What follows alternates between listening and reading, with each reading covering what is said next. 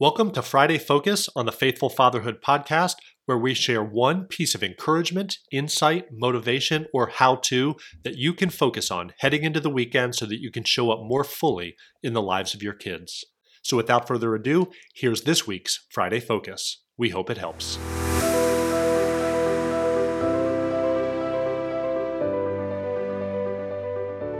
What's up, y'all? Happy Friday. JP and I were just sitting out on the back deck, listening to the beautiful birds and the sounds of nature and talking about reading scripture.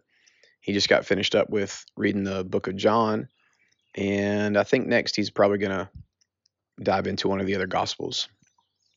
One of my favorite books to read is the book of Proverbs. And I love Proverbs for many reasons, but it's quite a convenient book to read on a daily basis because there's 31 days in many months and there's 31 Proverbs. So you can kind of read one a day and meditate and marinate on what jumps out at you.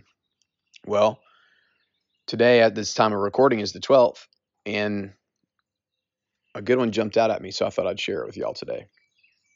This is Proverbs 12:16, and it says, "The vexation of a fool is known at once, but the prudent ignores an insult." And that was good for me to read that. It's good for me to hear that and marinate on it, you know.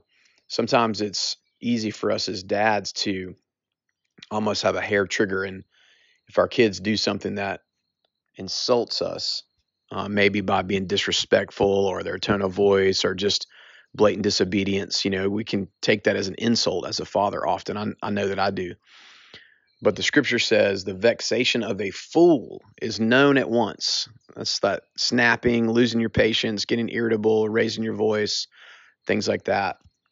But the prudent ignores an insult. So I think it's important for us as dads to, when we feel insulted by, our kids, our families, that we can table that emotion and not have it be some kind of snap eruption that comes out from us, but that we can still speak with kindness and love and gentleness as we maybe reprove or reprimand the kids in any kind of situation like that.